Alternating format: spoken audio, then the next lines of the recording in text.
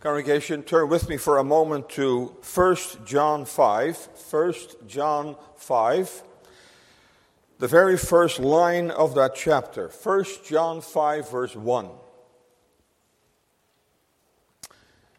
And there we read a very foundational truth of Scripture. Whosoever believeth that Jesus is the Christ is born of God. You know, boys and girls, last week we dealt with the name Jesus, which means Savior. Tonight we're going to focus on the name Christ. And here the apostle, inspired by the Holy Spirit, says, whosoever believeth that Jesus, that he is the Christ, that he is the anointed one, that he is the one appointed and anointed by the Father to accomplish a complete salvation. He that believes in him, and obviously the apostle is implying saving faith, not just an outward historical faith. He said, he is born of God. And so what this very clearly states, that it is faith in Christ, faith in Jesus Christ, faith in Jesus as the Christ, is the only reliable biblical evidence of the new birth. Where that's lacking, the evidence of the new birth is lacking. And so, congregation, how can it be otherwise? Because what happens in the new birth? In the new birth, the Spirit cuts the sinner off from Adam, our first father, and grafts us into Christ. From that very moment, that new life flows out of Christ. And so what this is simply saying, that the life that originates in Christ is always attracted toward Christ. So, congregation, it is faith in Christ alone which is the ultimate evidence of the work of the Spirit of Christ. All religious experience that does not culminate in faith in this Christ is not the work of the Holy Spirit. So it's not how many tears I've shed. It's not how long and deep my conviction has been. All of that may be very true.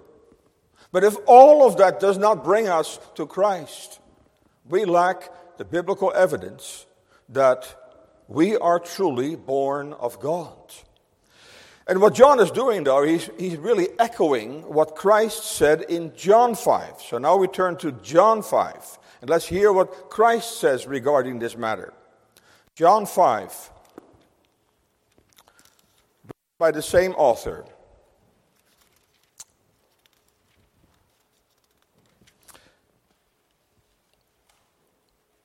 John 5, verse 24. And here Christ is speaking, verily, verily. So that means that in Greek it says, amen, amen. So that means Christ is drawing the attention of his audience that what he is about to say is profoundly important. Verily, verily, I say unto you, he that heareth my word, and believeth on him that sent me, hath everlasting life, and shall not come into condemnation, but is passed from death unto life.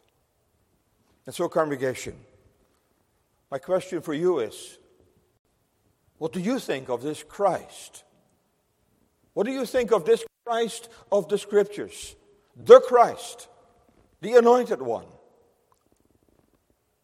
Is this Christ precious to you? Is your heart drawn to this Christ? Has this Christ become for you the altogether lovely one? Because that's how the Spirit works. And so tonight we're privileged to focus on that precious name of Christ. So let's turn to Lord's Day 12 of our Heidelberg Catechism. Lord's Day 12. We'll read the entire Lord's Day, but because there is so much substance here, I will expound this one question at a time. So This evening we will deal with question and answer 31. Next week, the Lord willing, with question and answer 32. But we will read the entire Lord's Day. Question 31.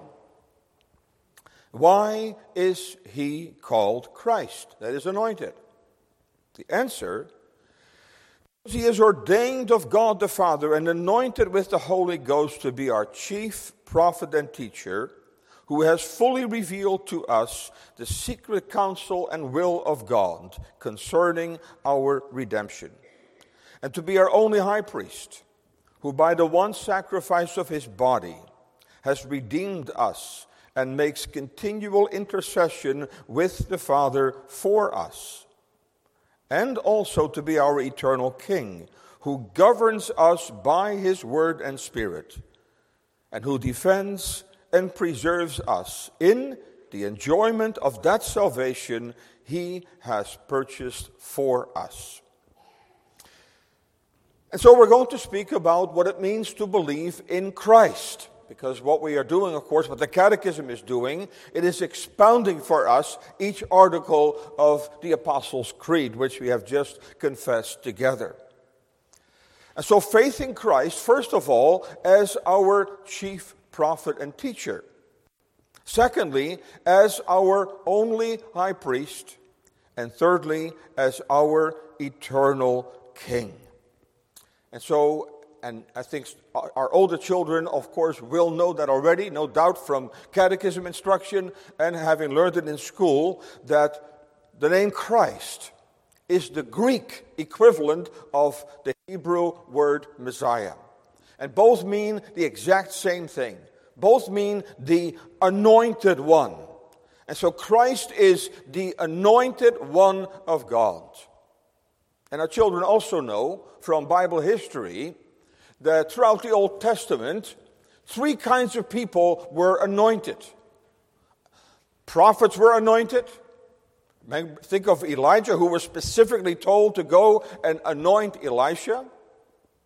Priests were anointed in order for them to begin their formal ministry. And kings were anointed. We know of several cases where kings were anointed. And they were always anointed with oil. And oil in the Bible is symbolic of the work of the Holy Spirit.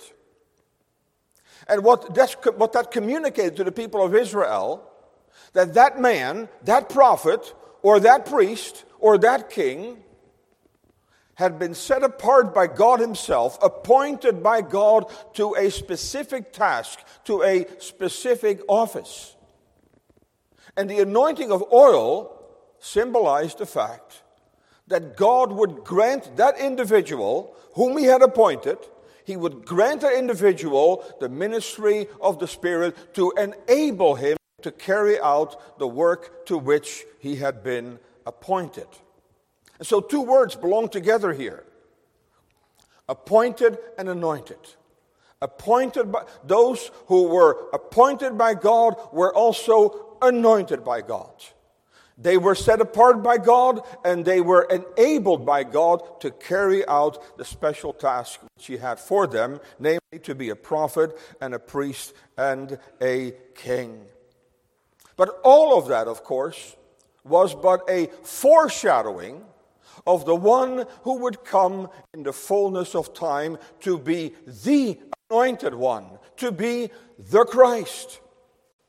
Now, there were several Old Testament individuals who held two offices. Think, of course, of Melchizedek, who was a king and a priest. We think of David, who was a prophet and a king.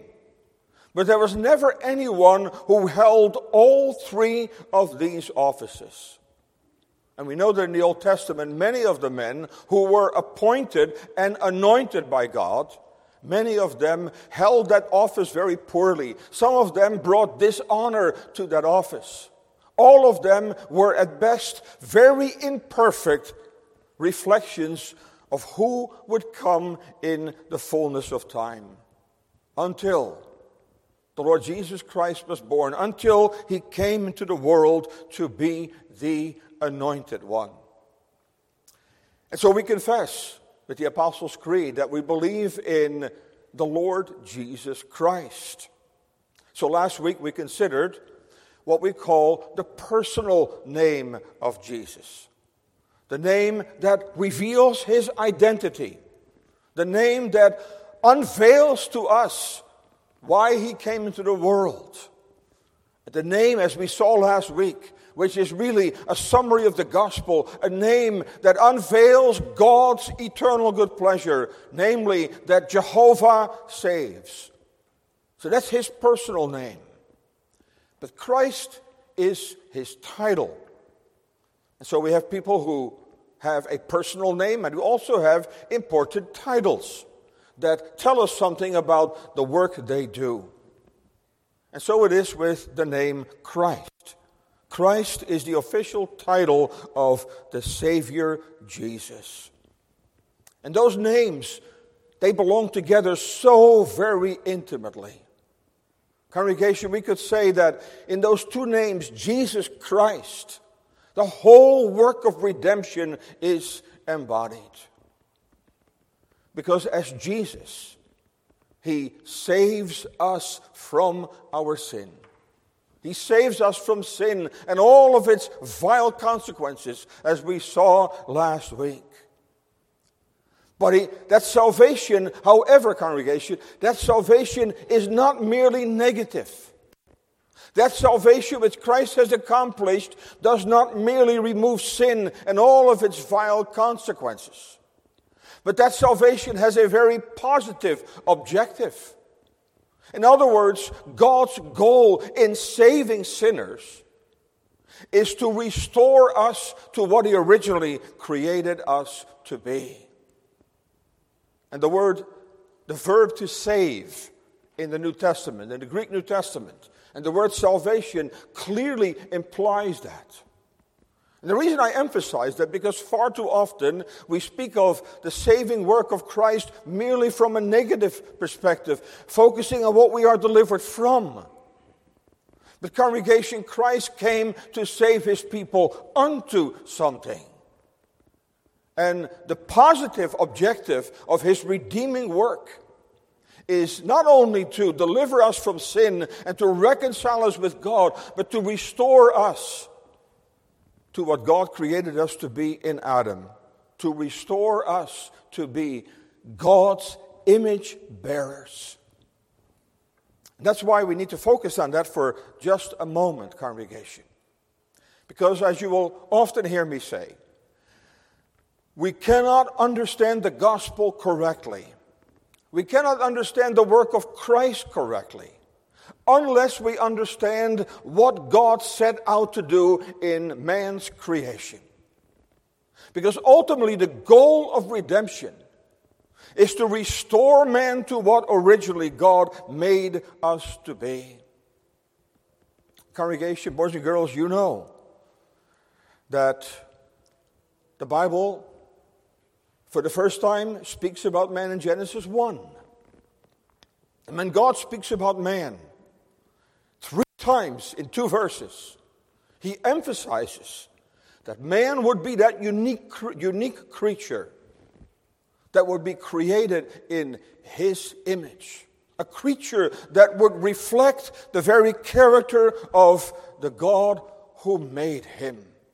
A creature uniquely equipped by God, so that God would be able to enter into a love relationship with that creature bearing his image.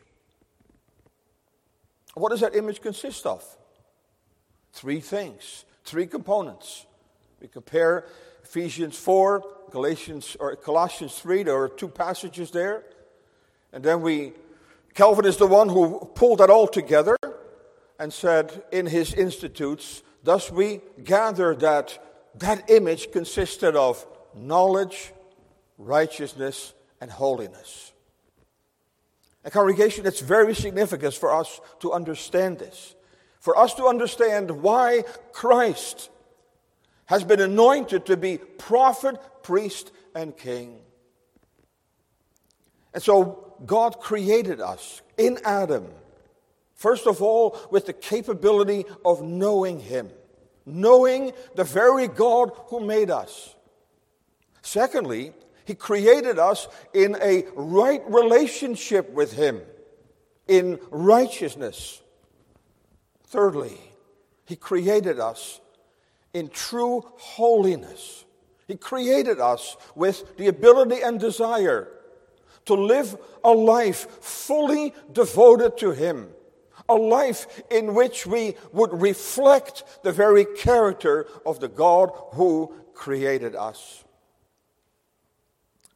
So, boys and girls, let me use 3 simple words to help you understand what I'm trying to say here.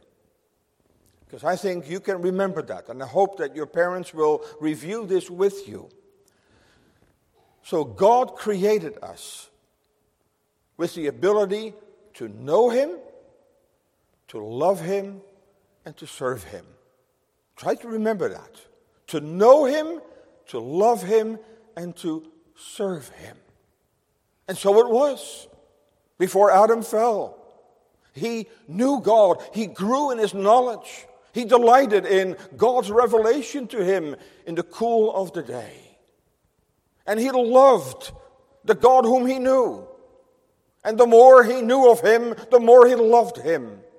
And out of that resulted a life wholeheartedly devoted to the God whom he knew and whom he loved.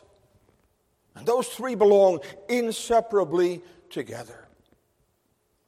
That's why also the faculties of our soul match perfectly with God's original design. For what are the faculties of our soul?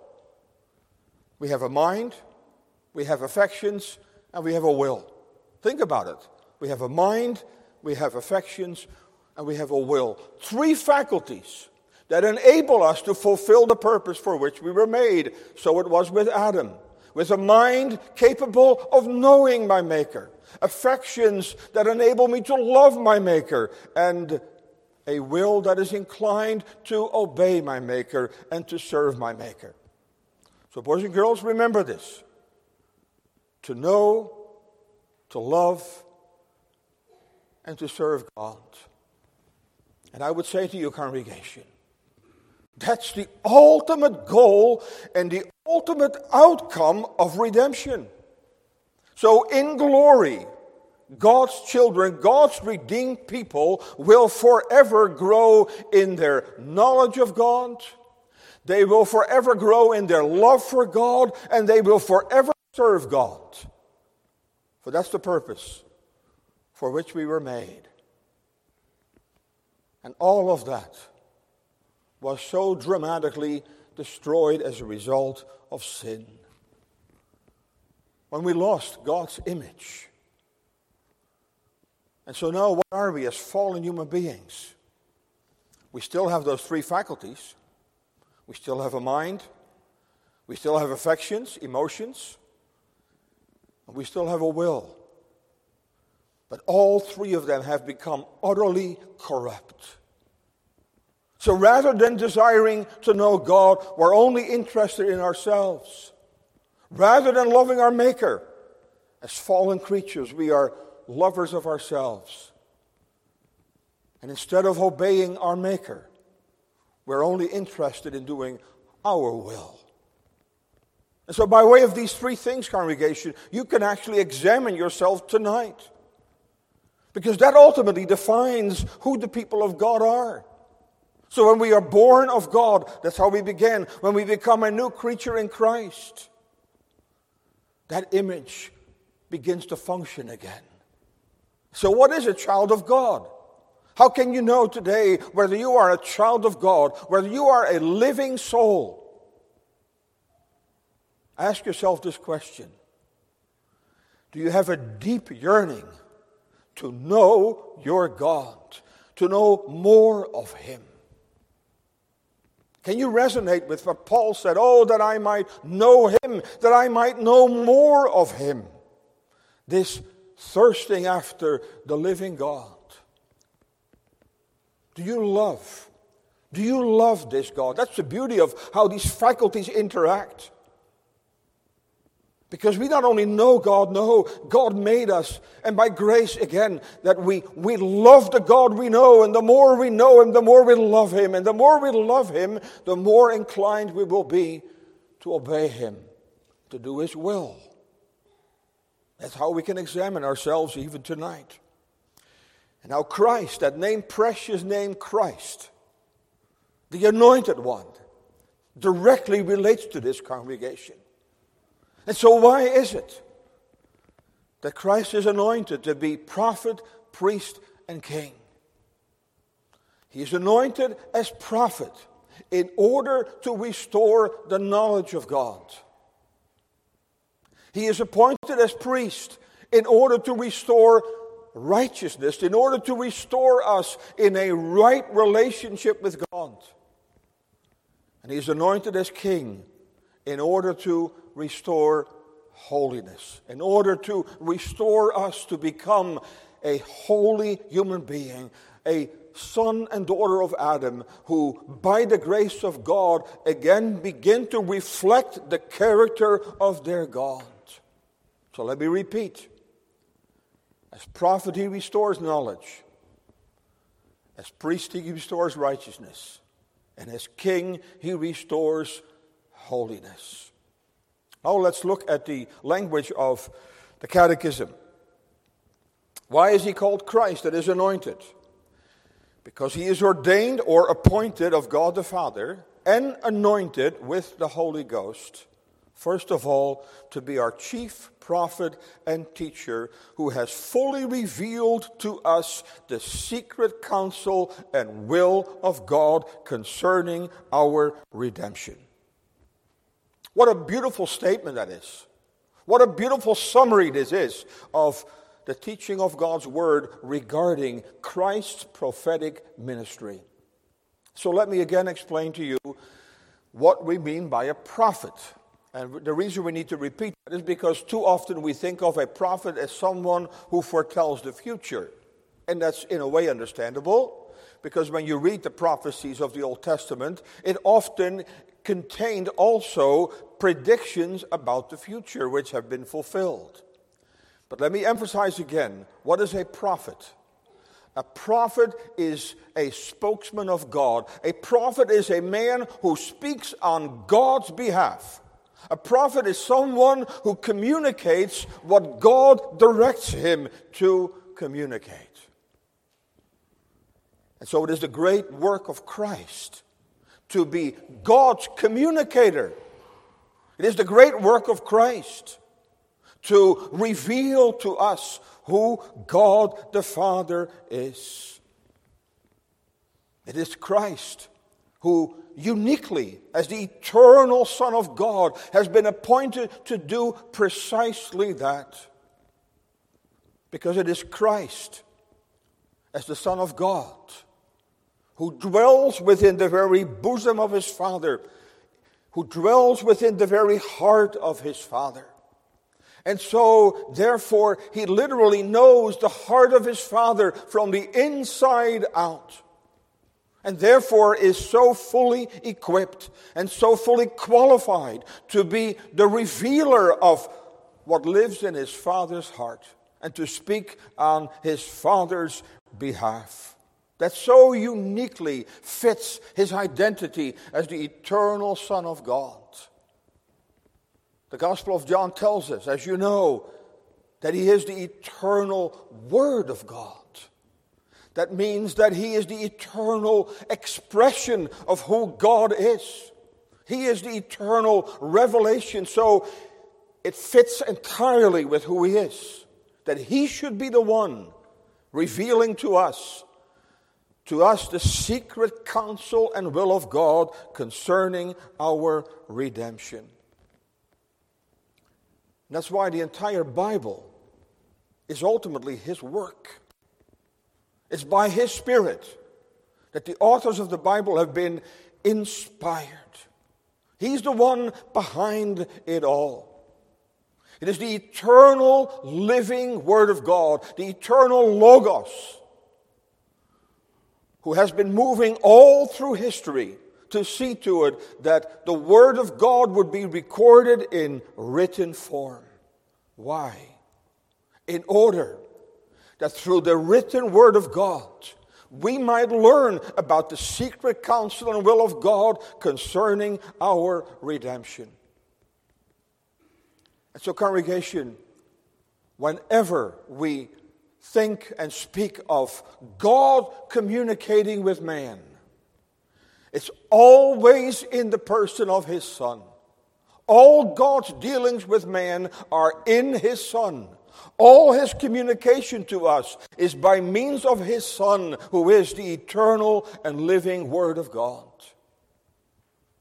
So He is the one whom we meet in the Old Testament when we have those theophanies, those appearances of God, where God would appear in the form of a man. He appeared to Abraham in the tents in Mamre. When He appeared to Joshua as the captain of the Lord's host. When He appeared to him at the burning bush. And throughout the Old Testament. In all those Old Testament theophanies, it was Christ unveiling the very heart of God, revealing divine truth before that truth was recorded in written form. It is Christ who is the author of the entire structure of all the sacrifices, the ceremonial law. It is Christ who by His Spirit moved the prophets of the Old Testament.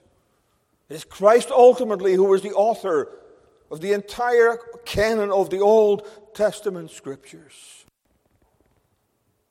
That's why, a moment before He died, that's why He was capable of scanning the entire body of written truth to know that there was one prophecy yet to be fulfilled. And He said, that the scriptures might be fulfilled, I thirst. And of course, in the New Testament era, we have the wonder of the incarnation. John 1 verse 14, and the Word was made flesh and dwelt among us. Now the eternal living Word of God assumed our human nature and literally walked among men. And as you know, He said, if you have seen me, you have seen my Father. I am the way, the truth, and the life. No man cometh unto the Father but by me. Of course, that ministry continued through the apostolic ministries. And take your Bibles for a moment. Let's read 2 Corinthians 5, verses 18 through 20, which beautifully summarizes all of that. 2 Corinthians 5, verses 18 through 20.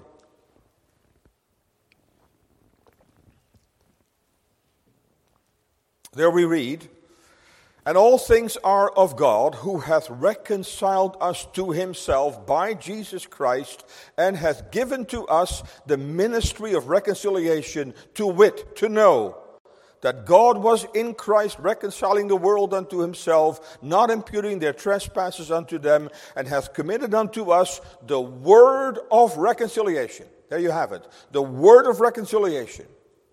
Now then we are ambassadors for Christ, as though God did beseech you by us, and here it comes, and we pray you in Christ's stead. We pray you in Christ's name, being ye reconciled to God. And so it was the same Christ who moved the prophets of the Old Testament, who inspired the apostles to record the Word of God in written form until we have the complete of Holy Scriptures. And then we have this profound statement in John 20, verse 31. But these are written, that ye might believe that Jesus is the Christ, the Son of God. And it is that Christ, as the great prophet of His church, as the revealer of God, as the revealer of the heart of God, of the truth of God, it is that Christ, the moving force until this day, raising up His servants to speak on His behalf, so that the Word of God is proclaimed. And so Paul in Romans 10 verse 15 therefore says this about the ministry, how beautiful, he says, are the feet of them that preach the gospel of peace and bring glad tidings of good things. And Christ said just before He died, that when the Spirit would come, He would be the Spirit of truth. He will guide you into all truth. He shall not speak of himself. He shall glorify me, for he shall receive of mine and shall show it unto you. And so Christ is the great communicator of all divine truth. And the great purpose of all that revelation is that we might learn who God is in him, that we might learn that the God against whom we have sinned, the God whom we have offended, that God has purposed eternally a plan of redemption whereby we, fallen, guilty sinners, whereby we could be reconciled to God. And that's why we can say that the prophetic ministry of Christ will always bring us to his priestly ministry. So by way of his prophetic ministry, Christ literally makes room for his priestly ministry. He will so instruct us and he will so teach us that we realize not only who God is, but who we have become in Adam. What it means to be a sinner. What it means to be undone, to be under the wrath of God. All of that we need to know, we need to understand. Shall we ever understand the need for his priestly ministry? I read in one commentary this afternoon this simple statement.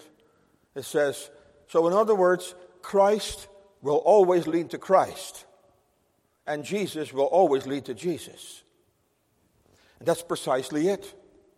And so Christ's objective is that our understanding of who God is and who we are will make us realize that we stand in need of his priestly ministry as well. Because not only is it God's goal that we would know him, but it is God's desire, that's the whole goal of redemption, is to bring us back into a love relationship with himself. And that's the essence of the priesthood, congregation. The essence of the priesthood is to have a loving relationship with the God of redemption. And so we're inclined to think that priesthood means sacrifice. And yes, in the Old Testament that was true. But there was a reason why sacrifices had to be brought. Because without sacrifices, without the shedding of blood pointing to the finished work of Christ, God could not have a relationship with his sinful people. And yet that was his desire. That's why God instituted that entire structure of sacrifices. God not only redeemed his people from Egypt, but it's very, very clear from the book of Leviticus that his desire was to bring this people near to himself, to have a love relationship with his redeemed people. And so the focal point of the priesthood is on fellowship and communion with God. The focal point of the priesthood is to have a real functioning love relationship with our Maker. And all of that was true before the fall. And all of that was lost. That's why Adam and Eve had to be expelled from the garden. God could no longer have a relationship with a sinful creature that had lost his image. But the amazing reality is, as I said this morning, that before he expelled them, he unveiled this gospel to them already, pointing them to the fullness of time when the seed of the woman would come to be God's appointed priest, in order that through him, that broken relationship could be restored fully by him. And that's, of course, the beauty of the whole ceremonial law. Oh, that sometimes we may think that it's tedious to read it, but it's not tedious. If we begin to understand the symbolism in there, we get this amazing picture of a God who went out of his way to do everything to make a real love relationship with his people possible on the basis of shed blood. That's why there was the morning and evening sacrifice. That was God's daily object lesson, whereby he taught the people of Israel the essential truths of the gospel. So when Paul in Galatians 3 talks about the law being a schoolmaster unto Christ, he's talking about the ceremonial law. He's saying the whole design of that ceremonial law was to teach the people of Israel the essential truths of the gospel, to teach them that salvation is by faith in God's appointed sacrifice. Then, of course, Christ came in the fullness of time. Hebrews makes it clear that all of those sacrifices were meaningless apart from Christ. None of those sacrifices could accomplish true reconciliation with God. And so in the fullness of time, the Father's Son, whose great work it is and was to bring sinners back to God, he came and gave himself to be that perfect priest and to be that perfect sacrifice. He gave himself so that by his bloody sacrifice, God and sinners could be reconciled.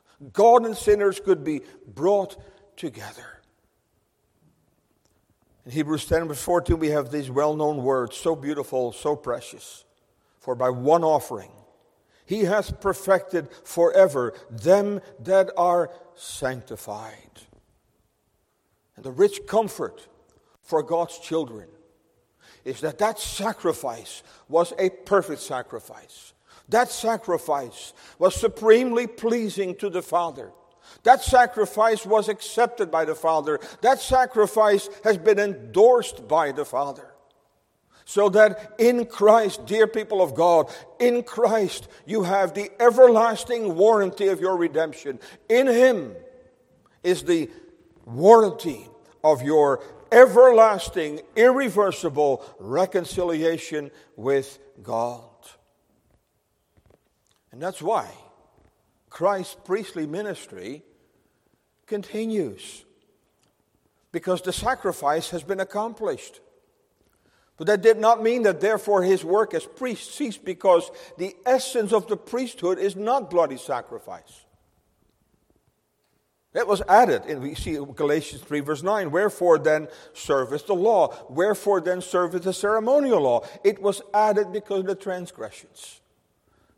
It's because there can be no relationship with God except on the basis of shed blood. That's why blood had to be shed. But once Christ accomplished it, he returned to heaven. And there he continues his priestly ministry on behalf of all those for whom he gave himself as a ransom. So who by the one sacrifice, the Catechism says, he has redeemed us. That he did in the fullness of time on Calvary's cross, and makes continual intercession with the Father for us. What a precious truth that is, congregation. You know what that means? That because he is there, your relationship with your Heavenly Father is never in jeopardy. Your relationship with God is absolutely secure in him. In him. In him, dear believer, in him you are in unbroken fellowship and communion with God. Even when your own prayer life falters, and it does. Oh, we have our ups and downs. God's children struggle with that. There are times where we can pray freely. And there are times where our sentences come out backwards, where we don't know what to say and how to pray. And what a comfort it is to know that we have a high priest who has gone on high and who ever liveth to make intercession for us. A high priest who by his very presence presents himself and all of his merits to his Father, always pleading his finished work. A high priest who takes our poor and feeble prayers and brings them into the presence of his Father, translates them, mixes them with his merits, and presents them to the Father.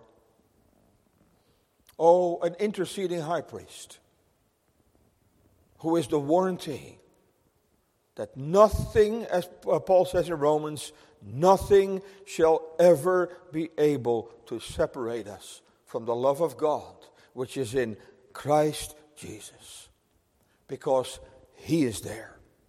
He is there representing you. He is there pleading his merits. He is there interceding for you. He is there to preserve the salvation that he has merited for you. And so what is the blessed result of Christ's priestly ministry? Is union and communion with God.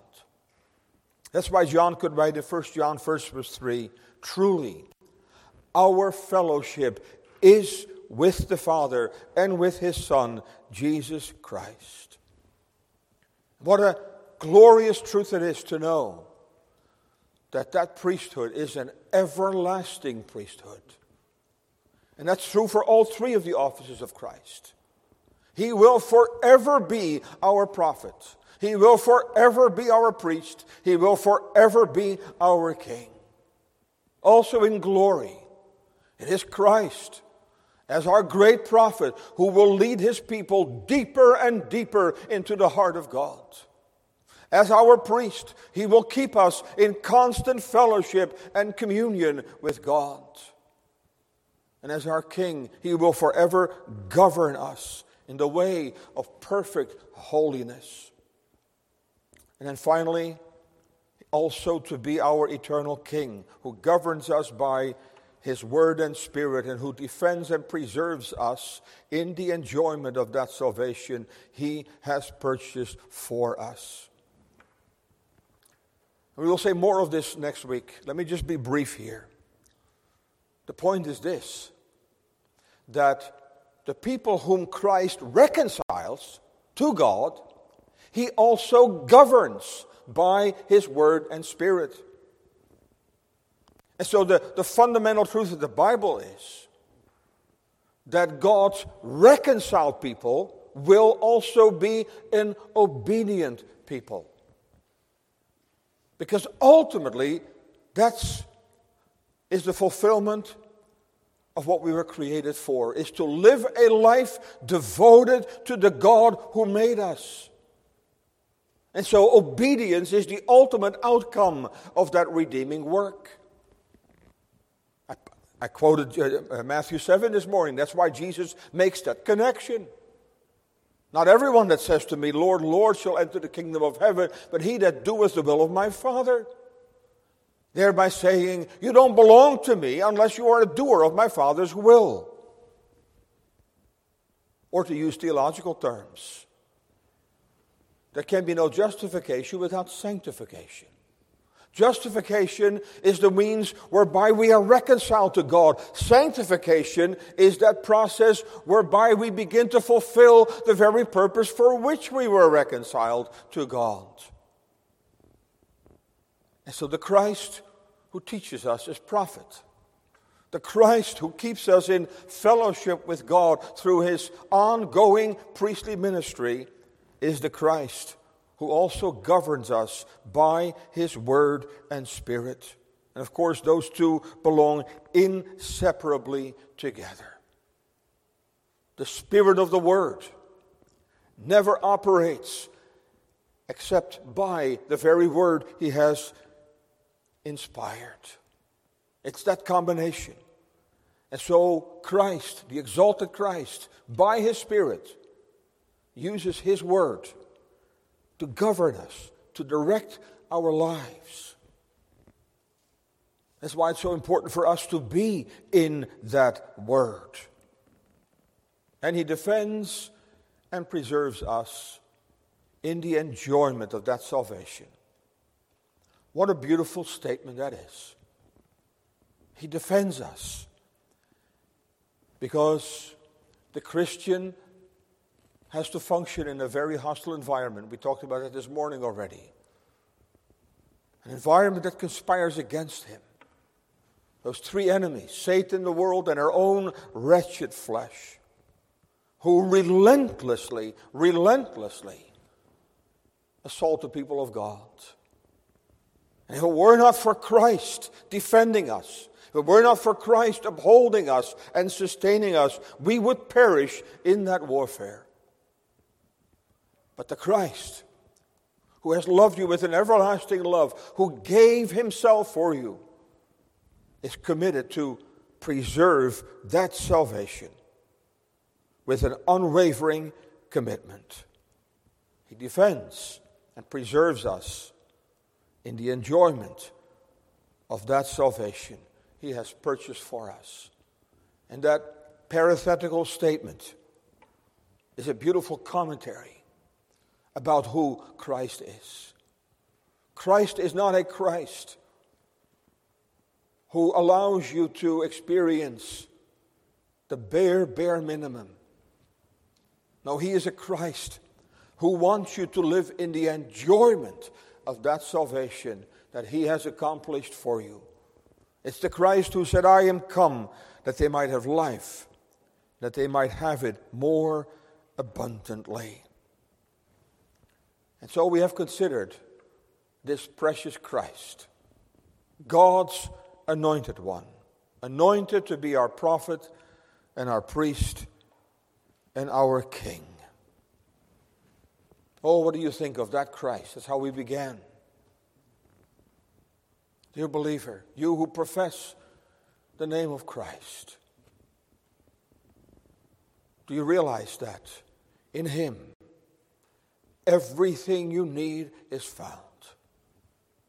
Through him you may grow in the knowledge of your Father.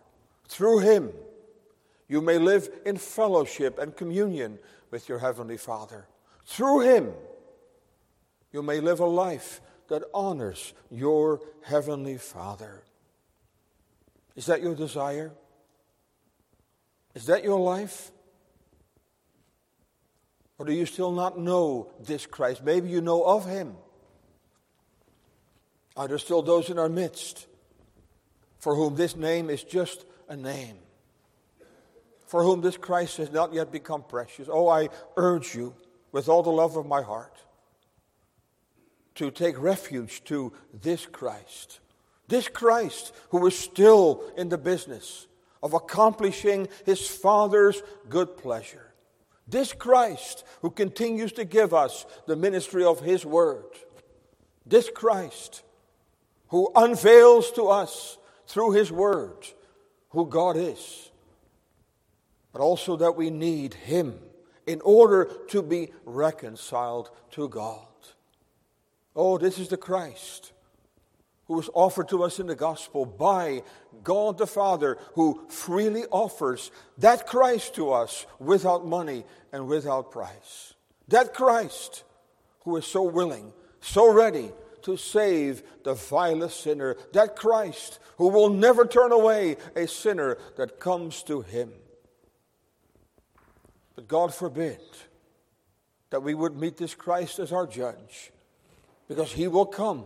It will be the Christ who will be the judge of the world. Oh, that none of us would appear before him and acknowledge him for the first time. Because every tongue will confess that Jesus Christ is Lord. Oh, seek him now, seek him today. And dear believer, oh, look to this Christ. Abide in him, that through him you might know God more and love him more and serve him more, so that through him you will fulfill the very purpose for which God has redeemed you. The God who has loved you with an everlasting love and therefore has drawn you with cords of loving kindness. And so I send you home with that profound question. Having heard all of this, what do you think of this Christ Amen. Our faithful God, we humbly thank Thee for the privilege of having been in Thy house today, to know that the prophetic ministry of Christ is still continuing. And Lord, we have heard of Him tonight. We have heard of His wonderful name. We have heard of His wonderful offices, for the great work that He does to make sinners partakers of that redemption that He secured in the fullness of time. And Lord, may we examine our own hearts in this evening hour, whether this Christ has become precious to our soul, whether this Christ has become for us our all and in all. And Lord, should there be any among us who do not yet know Him, oh, that they would seek Him today, while He still proffers peace and pardon. Oh, that sinners would hear the voice of the gospel when we as Thy servants, as ambassadors of Christ, beseech sinners to be reconciled with God. Remember us as we go into another week. Bless the labor of our hands. Keep us safely. Bless our children and our young people. We pray for a good evening together as we will spend time with our young people as well. And forgive us our sins. We ask it all in Jesus' precious name alone. Amen.